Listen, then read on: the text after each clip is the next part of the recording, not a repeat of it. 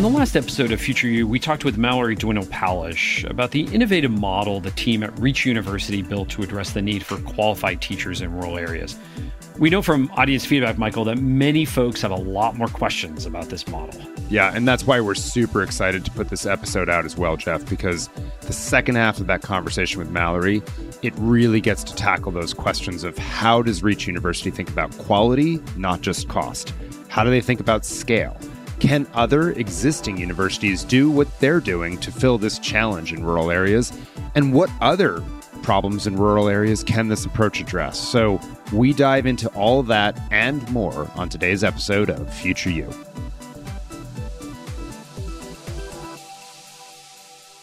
This episode of Future You is sponsored by Ascendium Education Group, a nonprofit organization committed to helping learners from low-income backgrounds reach their education and career goals. For more information, visit ascendiumphilanthropy.org.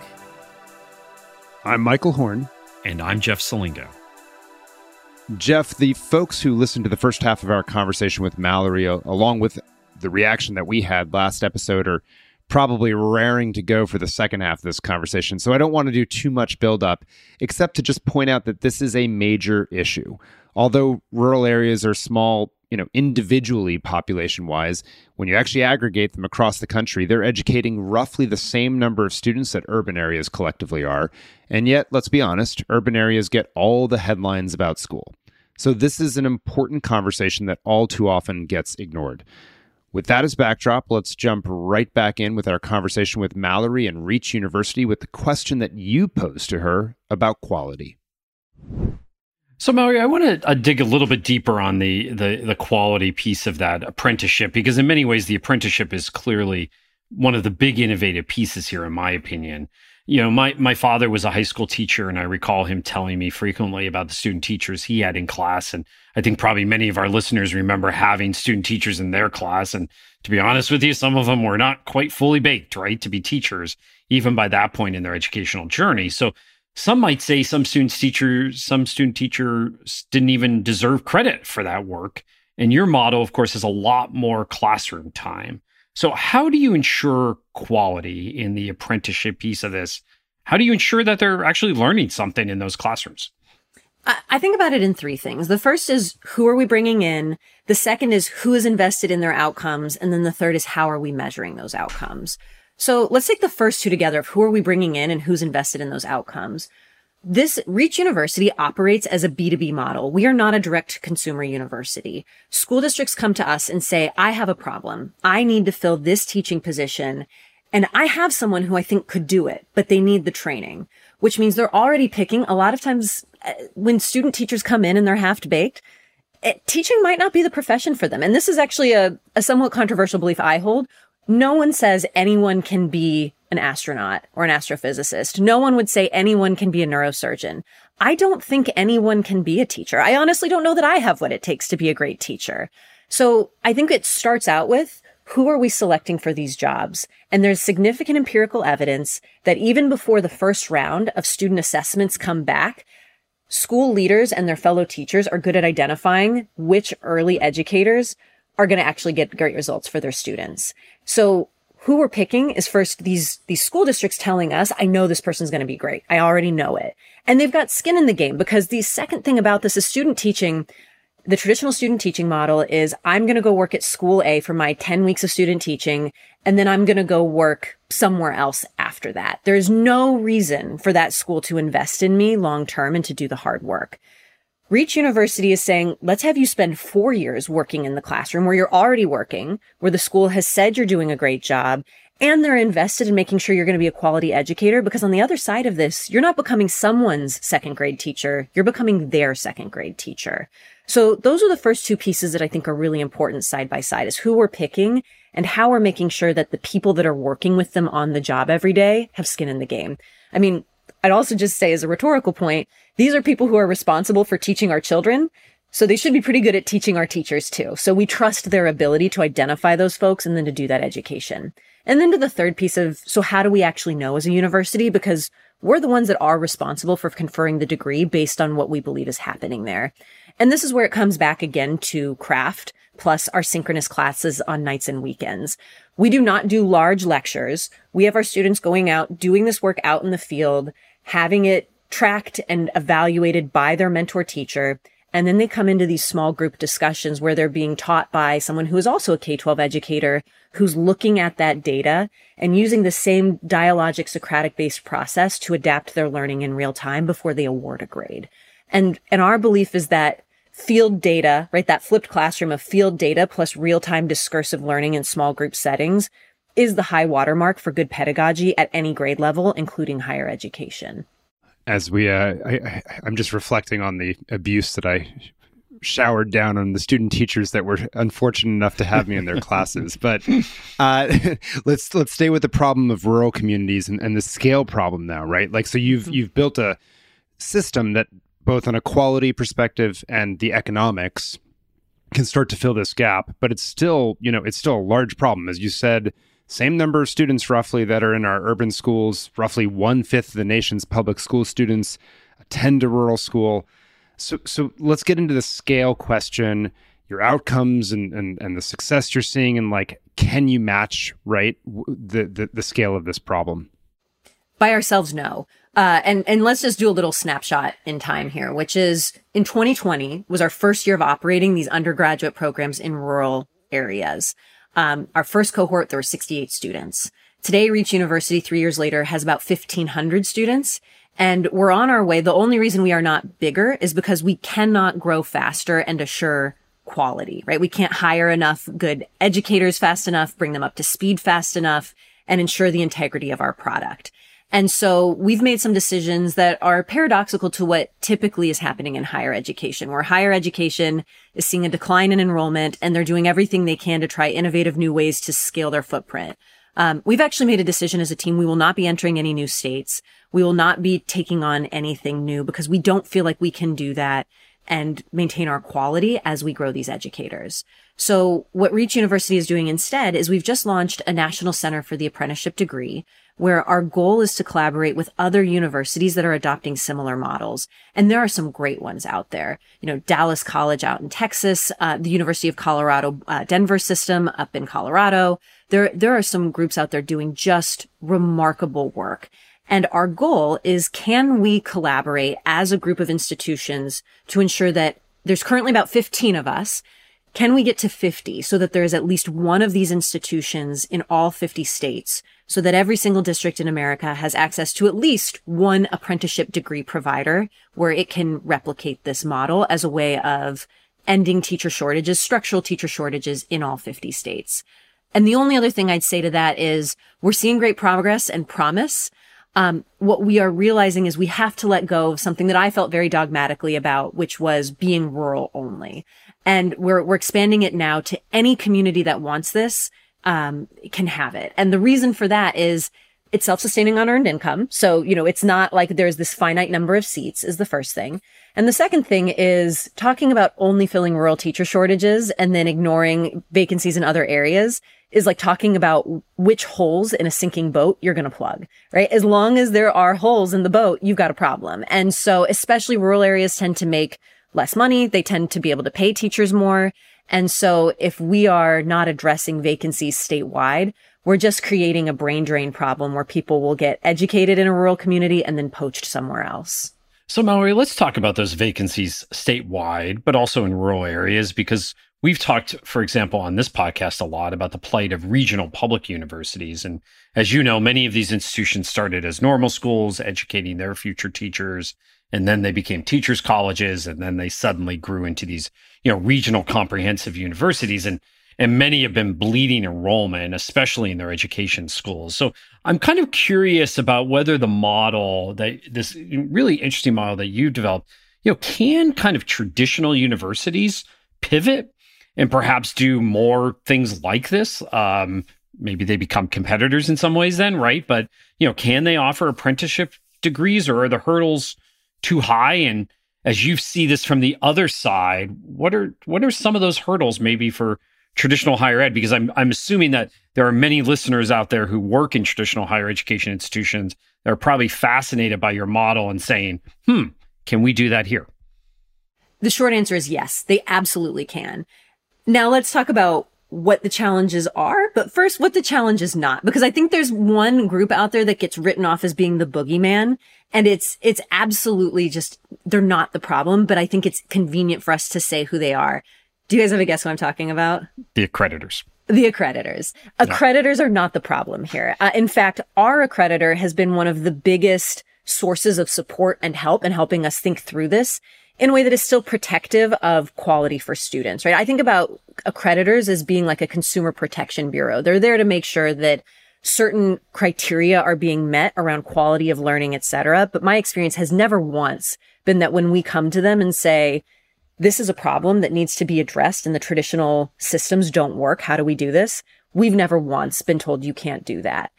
Quite the opposite. They've helped us figure out how to do it while still serving our students well.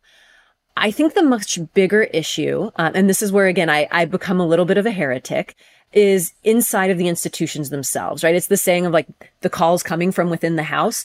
The problem is that we have created a system where we don't have to be innovative and where it is easy for anyone inside of higher education to block that innovation.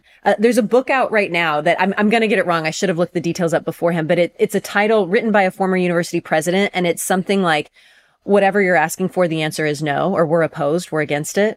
And that is the problem inside of higher ed. It's this idea of, I think, particularly faculty senates are this big challenge. I can't think of any other institution, any other business where this idea for a business to make a decision, every other member of the university or of the company has to agree to it and say, this is a good idea. That doesn't exist in any other industry, nor could it, because that industry would die, which is what's happening to higher ed right now. And so I think that we need to rethink internal controls and commands inside of higher ed, particularly as it relates to when someone wants to do something innovative, what can they do and who do they have to get permission from? We are actually seeing some large public institutions do this work well. For example, the Missouri state system, I have been so impressed with. They are now training hundreds of teachers through this apprenticeship-based model and have overcome all of the things that outside of accreditors will see be a structural problem for these big institutions. They've renegotiated the marginal cost of tuition for these students so that it can be cost neutral to them and they don't have to pay tuition out of pocket. They've rethought their relationship with the employer, in this case, school districts.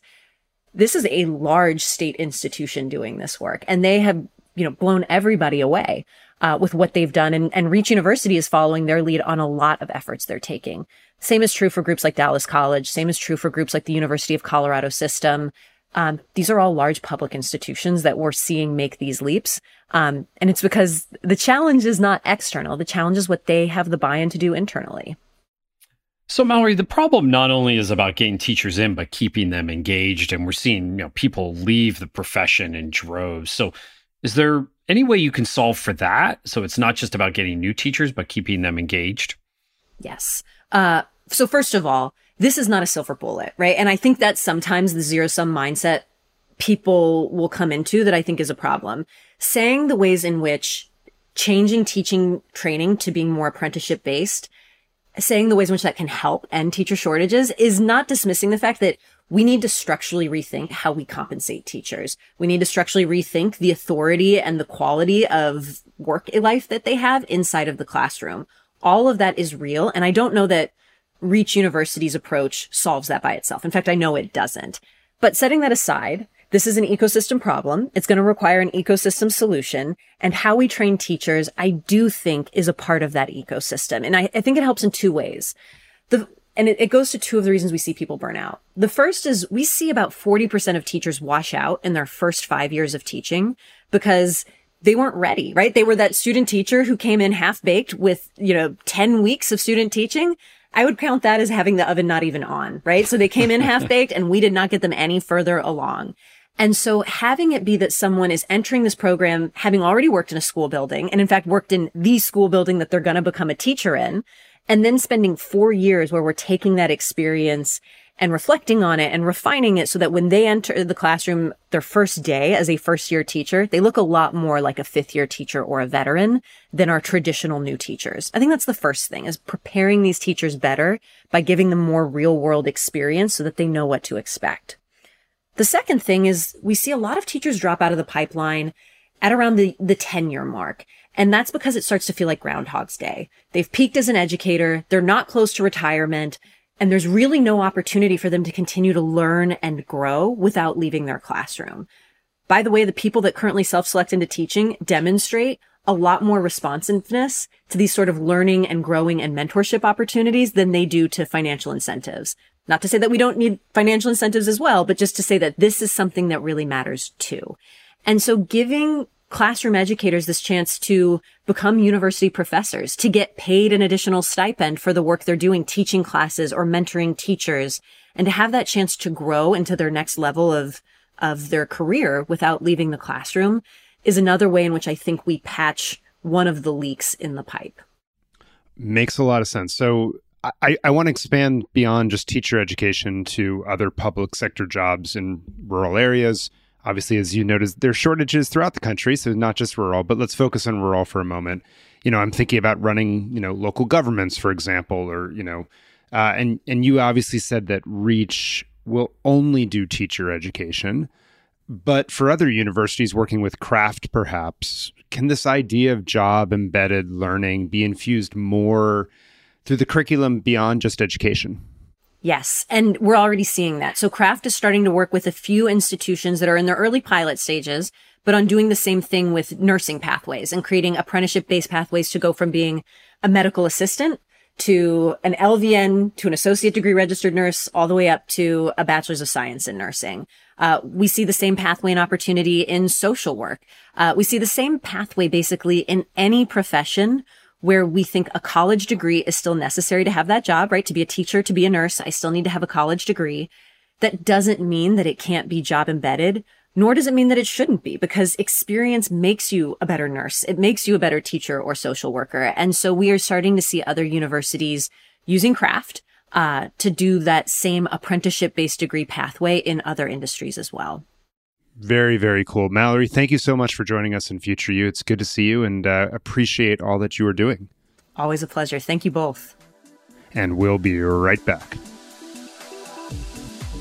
This episode of Future You is sponsored by Ascendium Education Group, a nonprofit organization committed to helping learners from low-income backgrounds reach their education and career goals. Ascendium believes that system-level change and a student-centric approach are important for our nation's efforts to boost post-secondary education and workforce training opportunities. That's why their philanthropy aims to remove systemic barriers faced by these learners, specifically first-generation students, incarcerated adults, veterans, students of color, adult learners, and rural community members. For more information, visit ascendiumphilanthropy.org. Well, welcome back to Future You off a terrific conversation with Mallory. And I confess, Jeff, I get really excited listening to just what she's built and the thinking behind it. And I believe REACH has now educated over 950 teachers across 148 school and district partners. There's a lot of transparent information on the website about quality that I love that they post there. They've got retention numbers and the like, so folks can get a real sense for the program. But it seems to me that when I reflect about it, that a key element in their quality education is just what Mallory said, that they are a B2B institution, business to business. So that means they're working with districts directly, and it is the districts where these teachers will ultimately work. So it's different from those traditional student-teacher partnerships because they have real skin in the game. And as further evidence, I think, to REACH's commitment to quality, that was her response, I think, around scale when we asked about scale. And she said, we are intentionally not scaling as an institution. We don't want execution to suffer.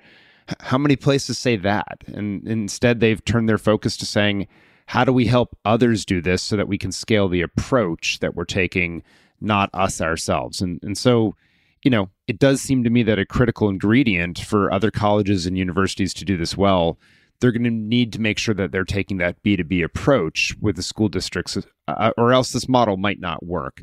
And that's obviously very different from a traditional DNA of an ed school. Now, Jeff, before you jump in off that, I want to say it's probably appropriate at this point for me just to apologize here to all the student teachers that I was awful to in middle and high school. But since you asked the question, I'd love to know what you took of her answer on quality. Michael, I'm starting to think we might need some of your classmates back on from your middle and high school years, because you seem to have really been quite a different student than I imagined you to be back then. But I think the shortcoming of the student-teacher model is because once those student teachers leave, you may never see them again. So there's really no incentive on their part to do well, besides they need to get credit. And there's really little incentive on the school or the teacher sponsoring them in the classroom, because they probably will never have them as an employee or a colleague. They just kind of go off and go to another school, usually, if they're going to get a full-time job. Now, when you think of the traditional internship or co-op model with colleges, in other industries, companies feel some obligation to train the next generation of their employees. Now, obviously, it's for incredibly selfish reasons, right? They have jobs to fill. But right now, K through 12 schools essentially outsource the training model to colleges and universities, but they don't feel compelled to ensure they have a robust pipeline filled with high quality talent into those colleges and universities. To follow the B2B model, in my opinion, you're going to need education schools working with districts to sell them on this model, to open up essentially what are fellowship slots in the schools. And neither side really works like that. And I think the big question right now is, well, where is the source of this going to be? As we know, colleges are struggling to recruit students into their teacher education programs, and schools are having trouble attracting teachers. So neither of them seems to have good experience now in selling their programs, at least to traditional 18 and 19-year-olds. So maybe the model can work for more non-traditional career switchers, who I think it's an enormous market for schools, who maybe they've been downsized from their job, or maybe they don't want to learn a new skill in their career, and so they want to switch careers. I really think that group of people, and we know there are millions and tens of millions of them, could be potentially a good prospect for colleges to develop a Reach-like program for these would-be teachers. Yeah, it's a great set of points, Jeff. You can go beyond sort of the school bus drivers or people working in the cafeterias or teacher aides and parapros, and you can actually enlarge the scope of who you can look for. I think it's a great point. You also, Jeff, must have loved her line that accreditors are not the problem, right? Like that they're often this excuse that colleges or universities hide behind for why they won't innovate. But Mallory, I thought it was really instructive that she said she has not found them to be intransigent at all. Frankly, they've been helpful. Yeah, Michael, I think I want to take that clip everywhere I go and speak, because I was just in Arkansas recently speaking to the state's community colleges, and inevitably, like I do at almost every talk, I get the question about accreditors and the federal government, right? Well, we can't do any of this because of the accreditors and federal government. So I really want to take that clip, because what's clear here is that Mallory was proactive and worked with the accreditors, right? And we know that from talking to a lot of innovators out there, whether it's ASU or Scott Pulsifer at WGU or Paul LeBlanc at Southern New Hampshire. All of them will tell you when you ask them, well, how did you do X, Y, or Z? When the accreditors don't traditionally allow that, is we went to talk to the accreditors. Otherwise, I think we really are treating accreditors in some ways like the DMV as something we have to go to every couple of years. And, it has this reputation, well earned or not, of being the slots, right, that run the DMV, which you probably remember from the movie Zootopia, right? It's like my image of how we think of accreditors, right? There are these slots that just work there, right? We have these stereotypes of the accreditors, but I just don't think we test them enough to say, you know what, we want to try something different. Here's how we're going to ensure quality. And here's why we think the outcomes of this are going to be working. And by the way, we're willing to try a pilot. Like, nobody ever does that. They just throw up their hands and they say, we can't do it. Sorry, I love that image of the sloths of the DMV. That's my favorite part of it's my favorite part of that movie. That's amazing. But I also really appreciated your question about whether Reach's approach can help not only find and educate new high quality teachers, but also whether it can help keep them engaged in the profession, longer term, right? And I will also say I appreciated, sticking with her sort of DNA of we do one and only one thing. I appreciated her measured response that Reach is not a silver bullet and we shouldn't make it out to be one. At the same time, I thought her point that veteran teachers are far more motivated for opportunities for professional growth over financial incentives is completely consistent with what I've long argued, like in my recent book, From Reopen to Reinvent. And I think the research supports that. And so it's not that financial incentives are irrelevant. More money can help address teacher dissatisfaction. But if the question is engagement, then opportunities for growth, Jeff, without leaving the classroom are vital. And by Reach hiring teachers as faculty members, but allowing them to stay in the classroom as they work, it strikes me that's a really cool way to give teachers opportunities for growth. Like, who doesn't want to say, I'm a university professor in addition to being a teacher? I mean, that's badass. Right. Or I don't know if we're allowed to say that on this podcast, but I did. But we're not on broadcast it is television. I think it's exactly right. So yeah, no, but I think it's really cool. And so there's this question, of course, of how these individuals have the time for all that. But it strikes me as a big deal to be able to have that status, earn more money, particularly if you're a teacher in a rural area. Now, Jeff, as we wrap up here, I'd love you to speak to two other elements, because I was caught by surprise that Reach has expanded beyond just addressing rural needs in states. I appreciated Mallory's point that her prior belief on this was wrong, because if you're not addressing pipelines and teacher shortages throughout a state, you could create the conditions for brain drain. But I'm just curious what you think about that, because that does seem it might impact what they do.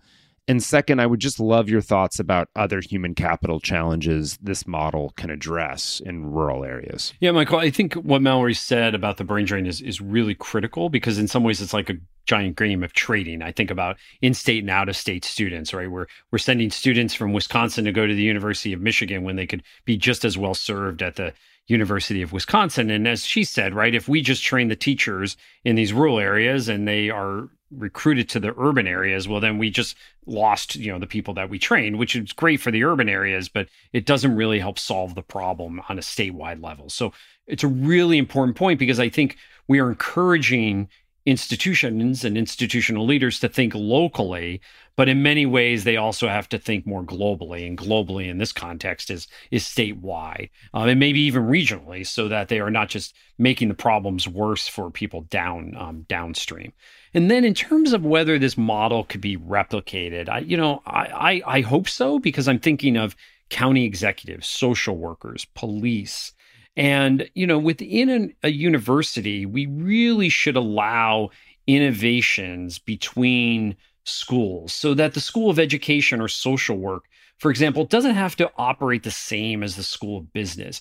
There's so much around our universities where there's a top-down management, where they're saying, well, the deans are going to be all assessed on similar things. And as a result, the School of Education dean is looking over at the School of Business dean and say, well, they're doing X, Y, and Z. I have to do X, Y, and Z. And why can't they be more different? And why can't we encourage that? I was really struck by, I recently spoke to deans at the University of Michigan, and I was really struck by the fact that they look to each other for ideas, because they want to see what works in another school and how they can, replicate it in their school. But they're also incredibly competitive with each other, right? And so how can we now create this replication in higher ed in terms of education, social work, training county executives? I think there's so much we can do with this Reach model. But I think Mallory's right. Let's not try to do this at the university level. Let's try to do this at the school level, where the education school can focus on educators, and the social work can focus on social workers, right? And the School of Management can focus on, or public administration can focus on county executives, right? Let's not try to do this at the enterprise level, but do it much more at the school level within universities. And I really hope this can work. Now, what may happen if it doesn't is that I think you're going to have other Reach universities come up out there, right? You're going to have more competitors to traditional colleges and universities if they don't start to replicate this model in some way. Well, provocative thought there, Jeff, to end it, and a thought that we will leave there for now.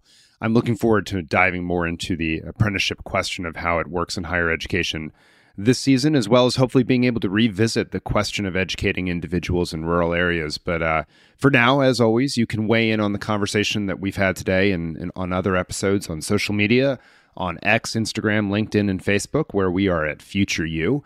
I'm at Variations of Michael B. Horn on social media, of course, and Jeff is at J. Salingo and Jeff Salingo on the various platforms. You can always jump on our Future You website and drop us a line, subscribe to our newsletter, or follow me and Jeff through our own newsletters. Next, which you can reach through Jeff's website, and mine, The Future of Education, is at Substack. A thanks again to Mallory for joining us on Future You and spending time with us delving into Reach's model and the solution that they are offering for rural communities. It's a question I know that we've thought a lot about, Jeff, over the years and wondered, how do you build a sustainable university for the rural areas? And I love just how she's tailor-built something for this context. So thank you to all of you for listening, and we'll see you next time on Future You.